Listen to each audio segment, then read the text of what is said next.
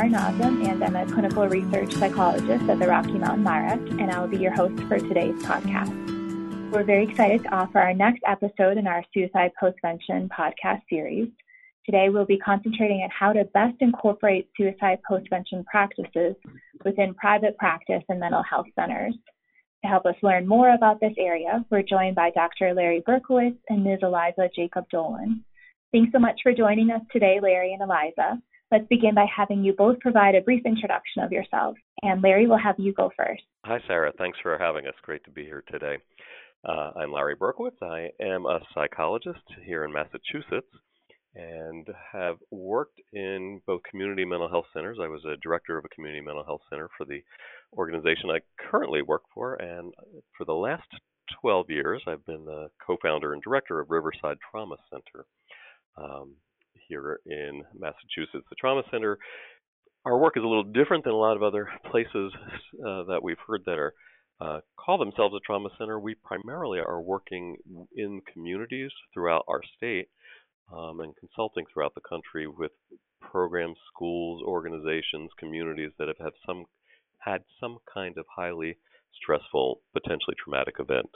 And part of our funding comes from the state here in Massachusetts, Department of Public Health Suicide Prevention Program, and Department of Mental Health here in Massachusetts. And in that context, we're doing a lot of suicide postvention work. So we are working with schools, communities, mental health organizations, residential programs, outpatient, and we do a fair amount of consulting to private practices and other kinds of programs like that have sadly lost someone to suicide. I also come to this work as a suicide loss survivor, having lost a sibling and several friends to suicide, and that has certainly informed my work. And having had that experience, I think, frankly, like many of us in the field, has sadly enriched what we do, but I think brings a lot of good lived experience to the work. Great. So happy to have you, Larry. Eliza, would you like to introduce yourself next? Yes. Hi. I'm Eliza Jacob Dolan, and I have been a outreach clinician in community-based mental health for the last 30 years. I'm right now working with adolescents in high schools and in their homes and in the community. I am also a responder for the trauma center that Larry was talking about. As an on-call participant, I will respond to different needs in the community and work with schools, different settings, and so forth. Well, so glad to have the two of you together.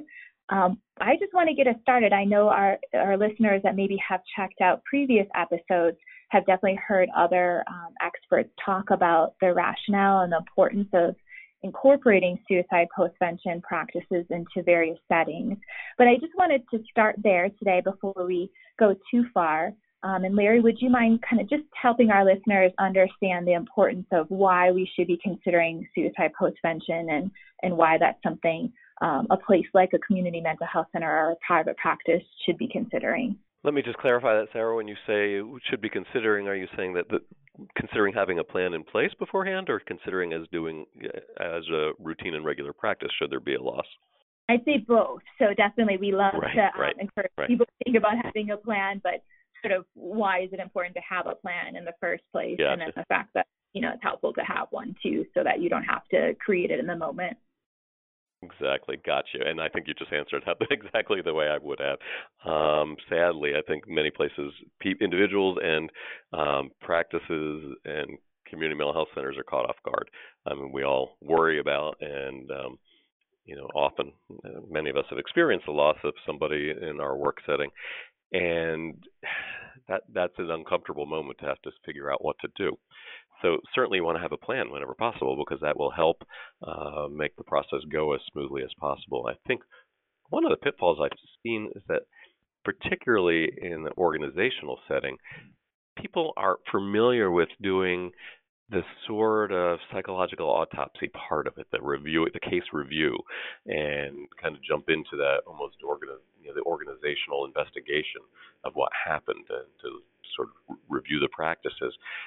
But what that sadly omits then is attending to the emotional and psychological needs of the individual clinician who is working with someone who just lost a client, as well as the other workers who are also impacted by it.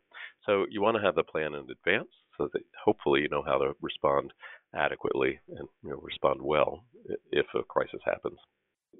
No, I was just going to say, in speaking to that, Riverside has done a excellent job of incorporating the steps that Larry talked about. 5 years ago, I had a young man on my caseload die by suicide, and the way that not only my supervisors but my team and the larger agency responded was very supportive with a non-judgmental and a more helpful stance that they had, because of the education that I believe that the trauma center has imparted in the larger agency. The autopsy was done, the record, going through the record and making sure that all my I's were dotted and T's were crossed, but also looking at how did this affect my practice and me personally, along with my team members and the larger group that I work with. Yeah, I think both of you have really spoken to a lot of things that we know that are true in the field. One is, Larry, as you had mentioned, I think many times folks think about suicide postvention as just this psychological autopsy piece, or sometimes referred to as like a critical case review, structured sort of review of the record, which is definitely important when we think about improving our care as facilities and providers. However, as both of you spoke to, and Eliza beautifully there, that's really not enough when we think about suicide postvention, offering a comprehensive approach. So we want to also be taking care of those that are impacted, affected, and close to the person that has died by suicide as well, whether that be personal and professional, or one or the other. Yeah, such a good point. And we know the statistics tell us, and these are getting a little old now, I would like to see someone update them, but we know that about 1 in 5 therapists will lose someone to suicide over their career. And we know even more so in training. I think I once read that about 1 in 6 psychology trainees and 1 in 3 psychiatry residents, 1 in 3 will experience a suicide loss in their training. So we know this impacts a lot of people, and we need to be ready to help support them, not only just from being compassionate and trying to help them with that, but frankly, it's a way of taking care of our workforce and making sure we're supporting the people who are being impacted in a potentially traumatic way as part of their jobs. Absolutely. And, Eliza, I'm not sure if you have anything to speak to on this in particular, but it's also true that these losses can come earlier in one's career, kind of later in one's career. And Eliza, I know you mentioned being in the field for over 30 years and this loss happening in the past 5 years or so. And so I think there's something important to remember, too, that this is something that can happen to a professional across their career. Absolutely. And the questioning that I went through of, am I, so as a veteran social worker, have I become too distant from the client's needs? Are my assessment skills not adequate? A lot of self-doubting, even though logically and through my supervision, I was hearing a very different supportive message. Larry, one of the tools that I found most supportive and helpful was the coping groups that were part of the postvention, and how that the way that they are constructed gives a voice for everyone in the group. And instead of people feeling fragile around me or around the topic of the client's suicide, that it allowed like a formula for us to follow, and was very productive. Well, thanks for saying that, Liza, and maybe I could fill you and Sarah and the listeners in a little bit on what Liza was just referring to, this process that we call a coping group. But I think as a little background to sort of set the stage for that, I would just say, and this may be obvious to so many people, and many of us have seen it when we're working with other suicide loss survivors, but actually a couple of thoughts come to mind. One is, you know, some surveys have shown that for a clinician who loses someone they've been working with to suicide, the impact is similar to how other people say they react to a loss of a friend or a sibling. So it's pretty dramatic.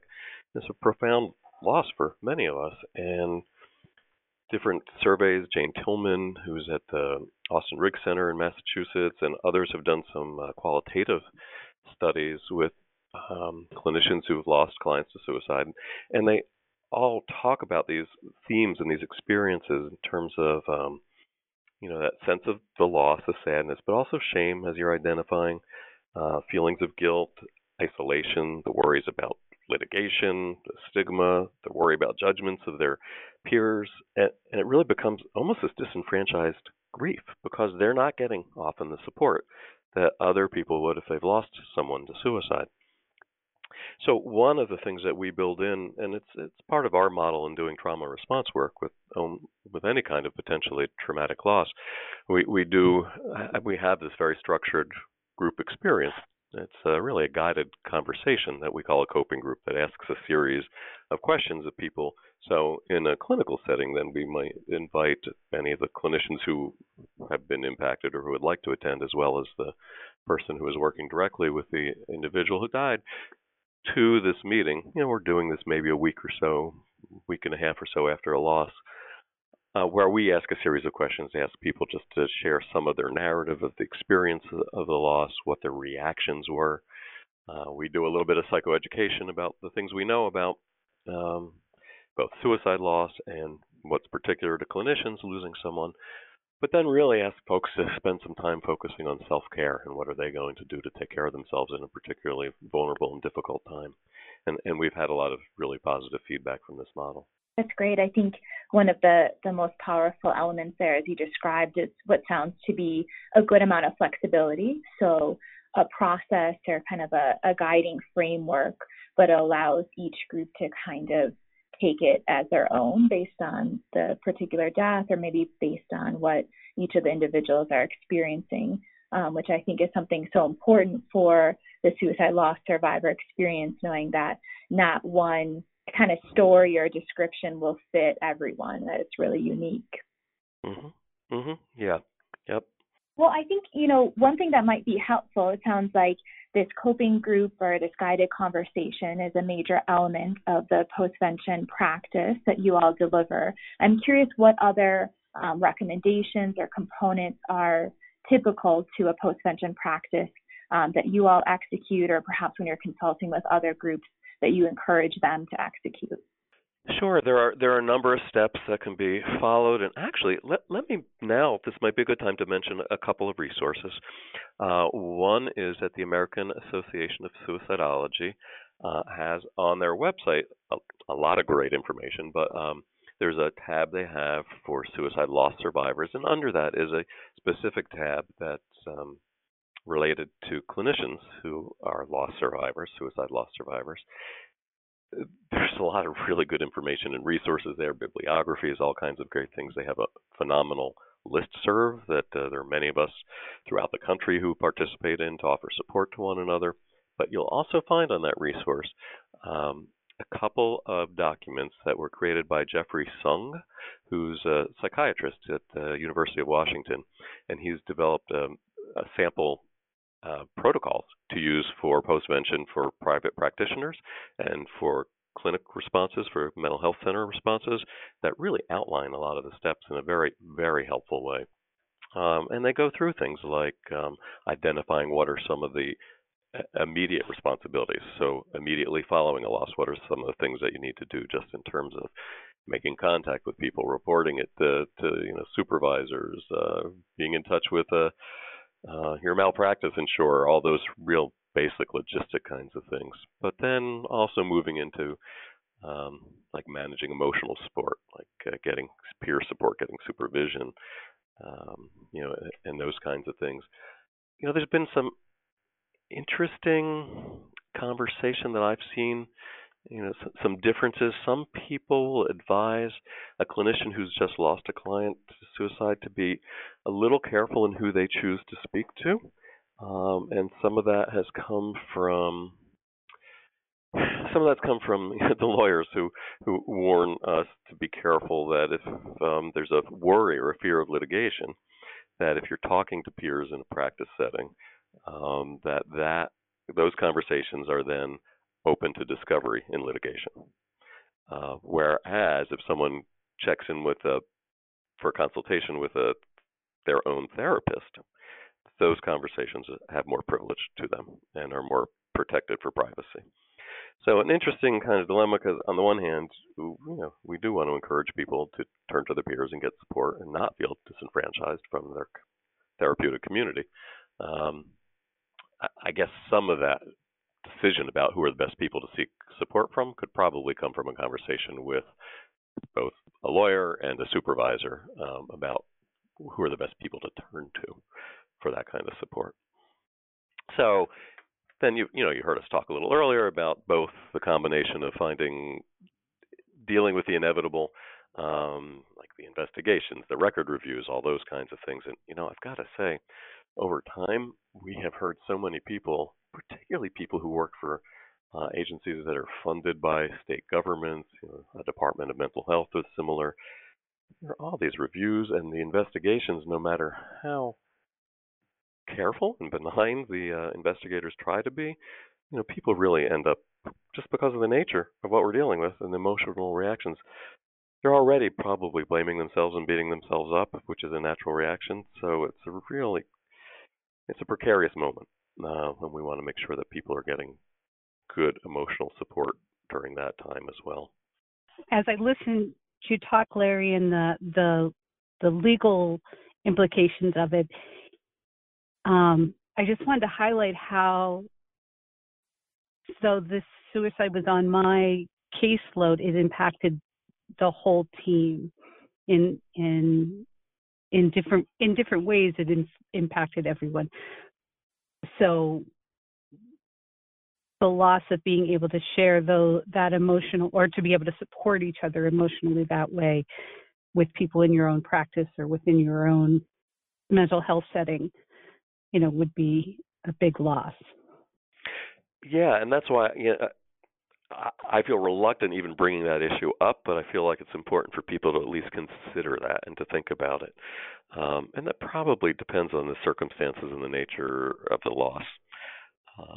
I'm glad, Absolutely. Eliza, though, I'm glad that you mentioned something else too, which is I think one of the early things that needs to happen after there's been a loss is for the clinician and the supervisors to really sort of map out and think about, so who else is going to be impacted by this loss? It's obvious that the clinician who's working with a person, but you need to think out, like you're saying, is there a whole team that was involved and might know this person? Will they feel vulnerable because they also work with people who have a fair amount at risk? What about your front desk person? The person who's the receptionist who greets folks who come in. That person perhaps is, I can think of a practice we consulted to out in the western part of our state recently where, it hadn't even really occurred to anyone, but when we got together and we're having a coping group, the receptionist was talking about how hard it was for her every week at that time that she was accustomed to seeing that person, and chatting with that person, had sort of a friendly weekly interaction, and that person wasn't there anymore, and how hard it was for her to deal with that. So yeah, who are the other people? Is this, was this somebody who's in a group? Are you going to have to notify other group members? How do we manage confidentiality around that? There are a number of challenges here that, as you play them out, we have to think through carefully. Right. Yeah, I think a couple of things that I just wanted to further highlight that both of you spoke to there is, one, this importance of really using an inclusive approach to thinking about who do we want to support and provide resources to. I think at times we may get a bit too narrow in that thinking, and I believe what you two shared there really show how suicide loss can have impacts in different ways across people that may not sort of come to mind first.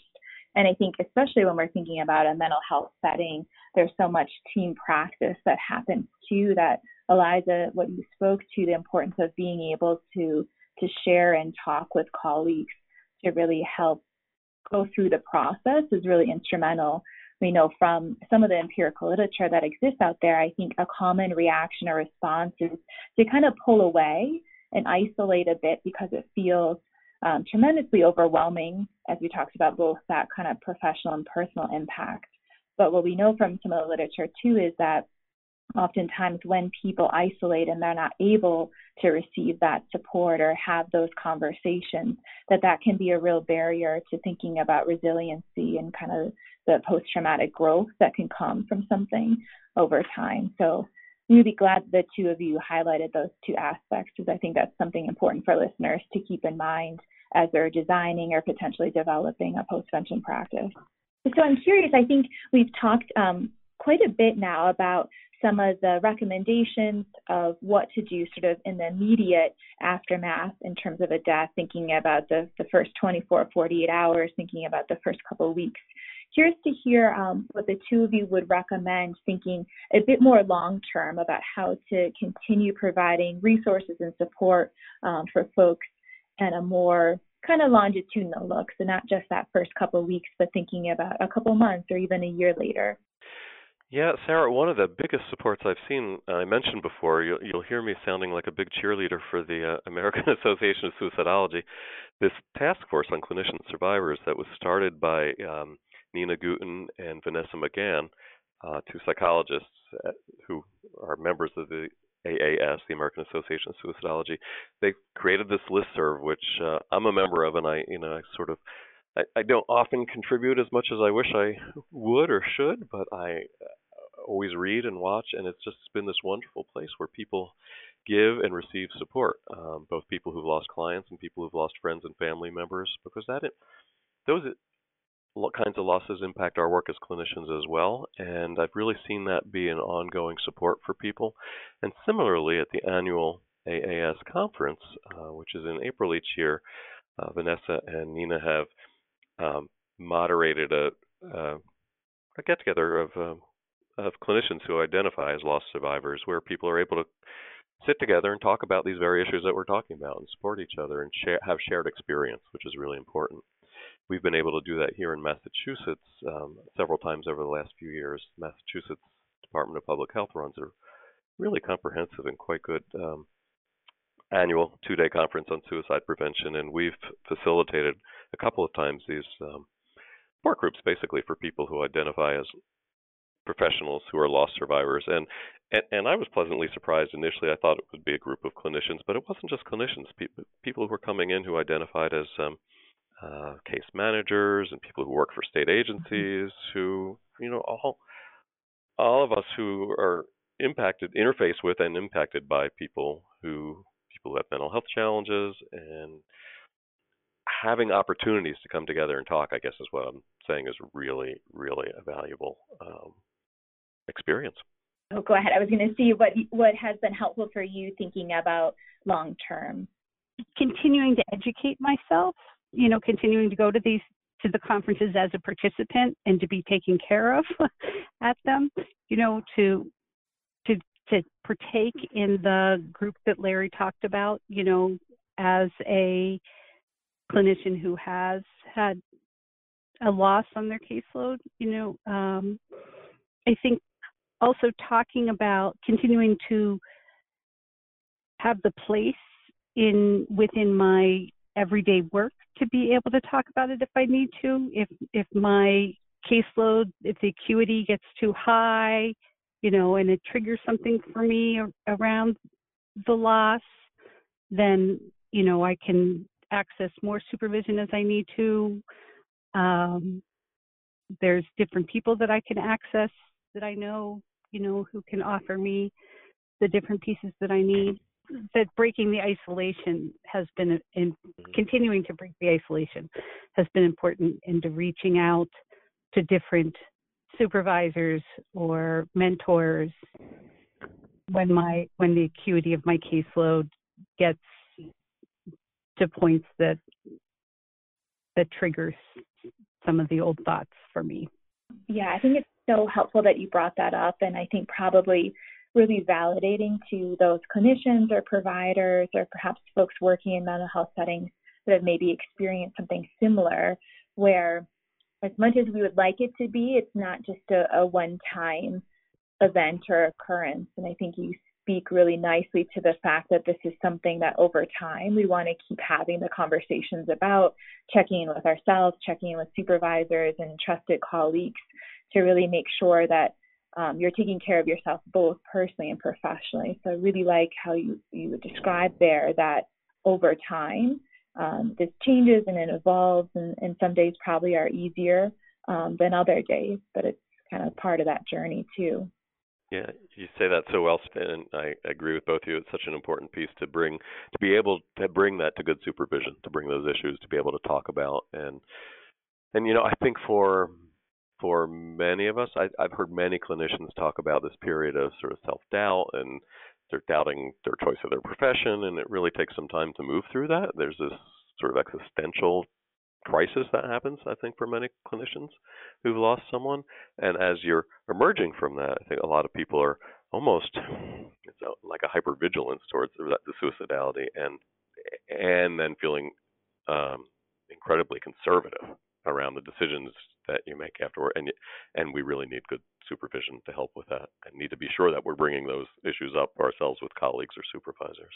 Yeah, I think it's definitely one thing to keep in mind is that it's both sides, right? It's those of us as individuals, as clinicians and providers, kind of knowing ourselves. And another important piece of the message is having supervisors, managers that also help make those conversations easier by making sure that they're attending to that, creating a safe space to talk about it too. And so I think there is a huge role that supervisors and managers play as well, just being aware of the process and making sure that they're checking in over time, because that really communicates the safety and the fact that this is an ongoing discussion too.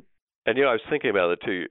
This might be more the short term than the long term. Your question was about the long term, but as we've been talking, I've been thinking about a couple of contexts that we've been in where we were responding to once or twice. I can remember responding to a psychiatric emergency service program. So it's not individual therapy, but it's folks who are doing those crisis evaluations and then have experienced a suicide loss. And I remember having a conversation with the director of that service saying, it wouldn't surprise me if the entire team here is extremely conservative and that you see your rate of hospitalizations going up in the short term.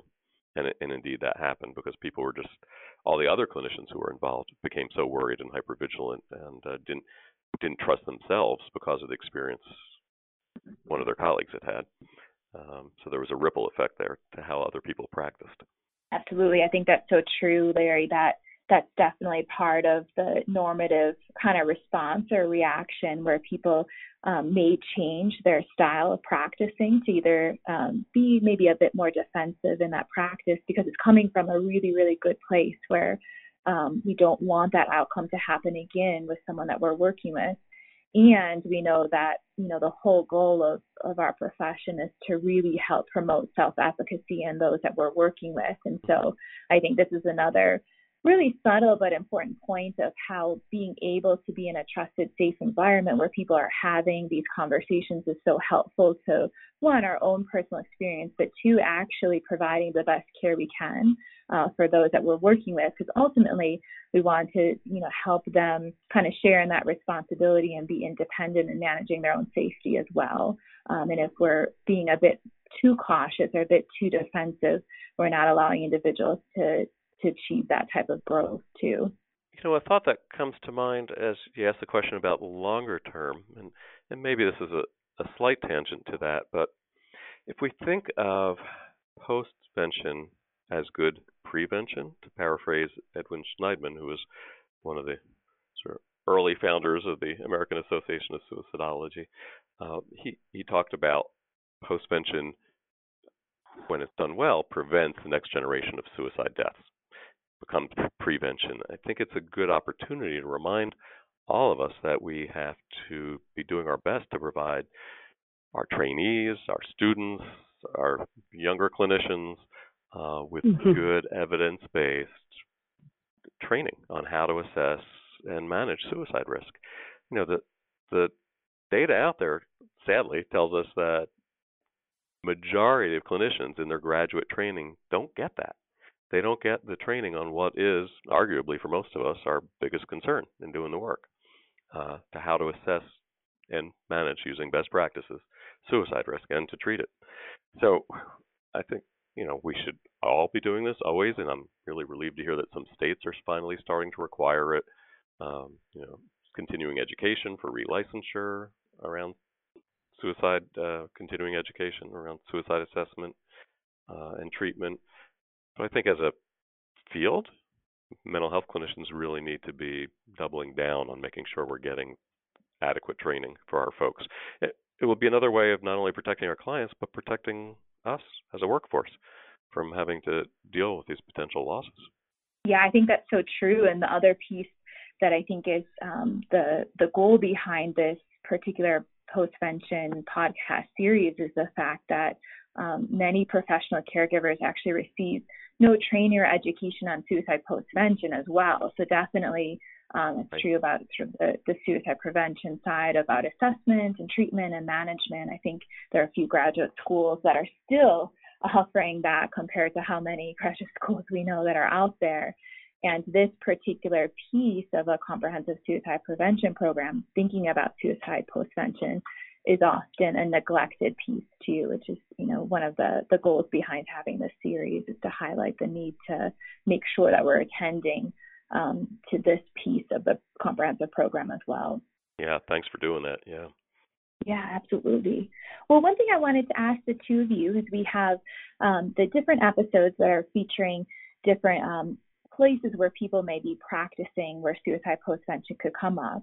But I'm curious, based on the two of your expertise, if there are specific recommendations or things that people should be thinking of if they're working in a community mental health center or a private practice. So things maybe unique to those settings to really have in your mind when developing a postvention process or plan. I think, as you said earlier, and as we were talking about, having a structured plan is probably important. To have some kind of it's basically a crisis plan and some protocols spelled out in advance, whether that's something that you find online or start to create for yourself, or maybe for people in individual practice. That I know many people in individual practice have peer group supervision, or this might be a good opportunity to develop a plan with peers, either in a shared group practice or others in the community, on how they might support one another if there's a suicide loss, and to have that sort of spelled out in advance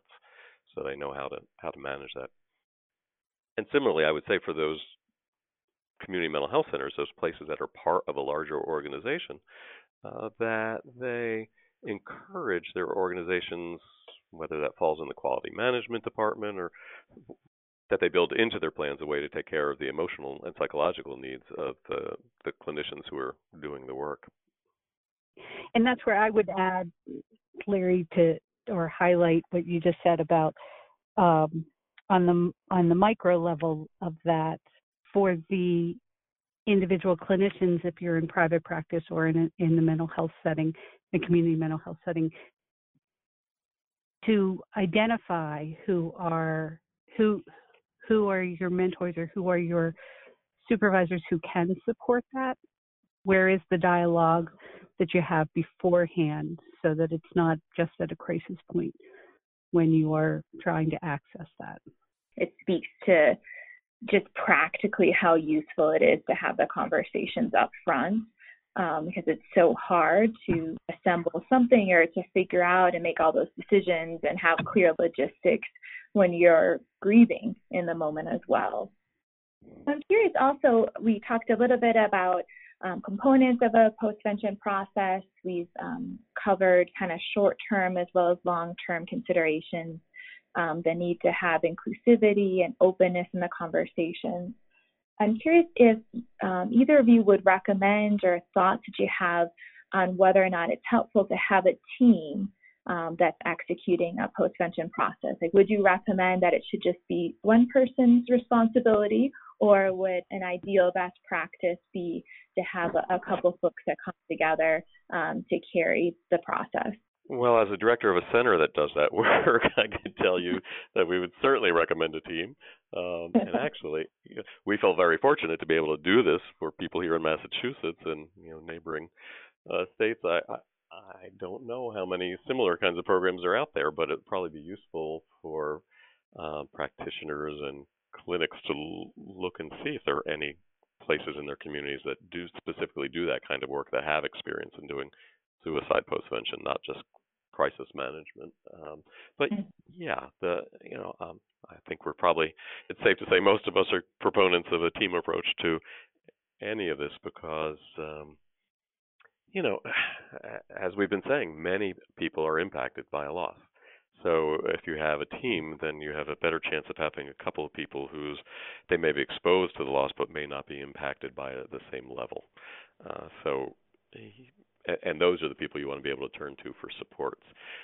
We've even heard a number of the practices that we've helped support say that, the practice directors have said to us, I knew all the steps to go through, but it's been really helpful just having a chance to review this with someone external to the practice.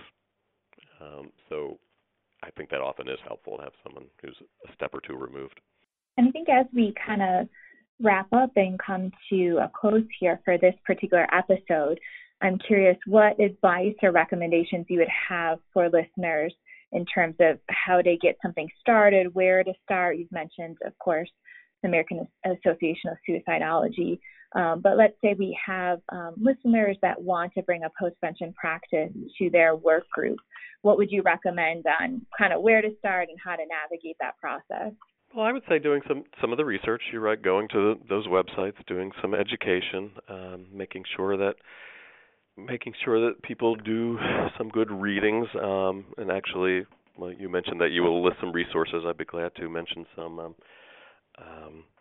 other resources out there. There are people like John Jordan, who speaks and writes a lot about this, and he has edited a book where with a lot of contributors talking about that experiences of loss and suicide bereavement from organizational perspectives, which is a really good resource. So I think a lot of it is collaborating as groups, either with other practitioners if you're in private practice, or making sure that there's a work like a task force in a clinic setting to start looking at these issues and start outlining what would be the pieces. And you don't have to recreate the wheel, is one of the things I'd say. There are some resources out there to start providing the structure and then filling in what would be specific to a given organization. And as you've said, a lot of the steps would have to be individualized based on the particulars of what's happened. And and there are a number of other pieces too that I think that would come from part of postvention we haven't really spent much time on, is talking about some of the pragmatic logistic pieces, like how do you manage talking to the family of someone who's just lost a family member to suicide, and how do you deal with the pragmatics of the insurance issues and the like. That information's all out there, and some of that can be discovered by talking to legal counsel. But again, you're absolutely right. You want to start doing the planning, start developing some policies and procedures, and make sure there's something that people are aware exist.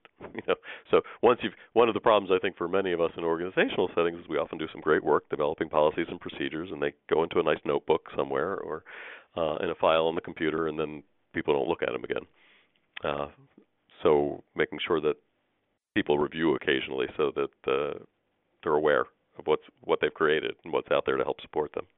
Yeah, I think that's true. One of the recommendations is, of course, to always go back to your plan, kind of revise it annually, check in with key stakeholders or folks if a loss does occur, about ways to improve and kind of further strengthen the process or the plan. It's never a sort of once it's written up, it's done, and kind of close it in the drawer. So I think that's a great point. And probably the most essential piece to any kind of crisis situation, particularly in postvention, is to at some point, several weeks out, maybe after a situation, is to make sure you do some kind of a review, an after-action review, a hot wash it's called in some settings. People have different terms for them, a debriefing, but it's important to review the whole process and to ask, did we learn things that will be helpful to us moving forward about our care and practice with our clients and our patients? And did we take care of the people who work here and need to be taken care of so that they can all grieve well and respond well, and as you pointed out, hopefully move to a point where there's some post-traumatic growth and they can feel like they are able to transform this loss and this grief into something meaningful that carries them forward. That would be something to look back for to see, were you able to achieve that? Well, as we kind of wrap up here, I always like to check in with folks that we feature on the podcast to see if you have any last pearls of wisdom or last words, or perhaps anything that you had hoped to talk about in the episode but just haven't gotten a chance to speak to yet. Eliza, I'll turn to you first and see if there's anything else that you'd like to share, any kind of parting words for the episode today. I think a major part of the postvention work that I learned as a person as well as a clinician is to notice the reactions that I was going through. So notice how I was more sensitive, or how I was hypervigilant, or how I was crying at a moment's notice, or how I was laughing, and not judge that and not be judged for those. And that was very helpful.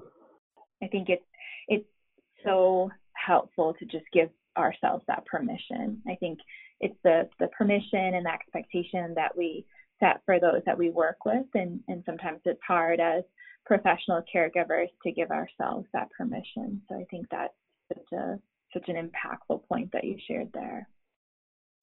Thanks. And Larry, how about you? Any kind of final parting words or anything else that you wanted to kind of touch on before we finish up today? Yeah, I think I mostly want to thank listeners for the work that everyone is doing in this field. As mental health clinicians, we give our hearts and souls to the people we sit with and talk with every day, and we take on an incredible amount. We listen to stories that are often incredibly difficult. We meet with people whose lives are incredibly challenging, and we bear a lot of that. We carry a lot of that. And while it may sound almost formulaic, and we hear this often and say it often to each other, the need to take good care of ourselves is essential.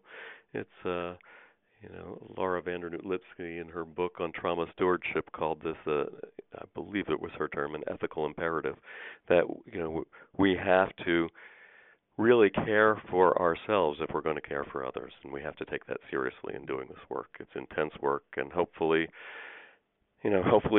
we don't ever have to walk down that path of dealing with a loss, but we may have to, and even if we don't, we're dealing with incredibly intense situations and stories all the time. So I just want to put in another good pitch for making sure we're doing what we need to revitalize ourselves. We often, at our center, quote the saxophonist Charlie Parker, who said, "If you don't live it, it won't come out your horn." We need to truly take care of ourselves and nurture ourselves and each other so that we can continue to nurture the people we work with every day.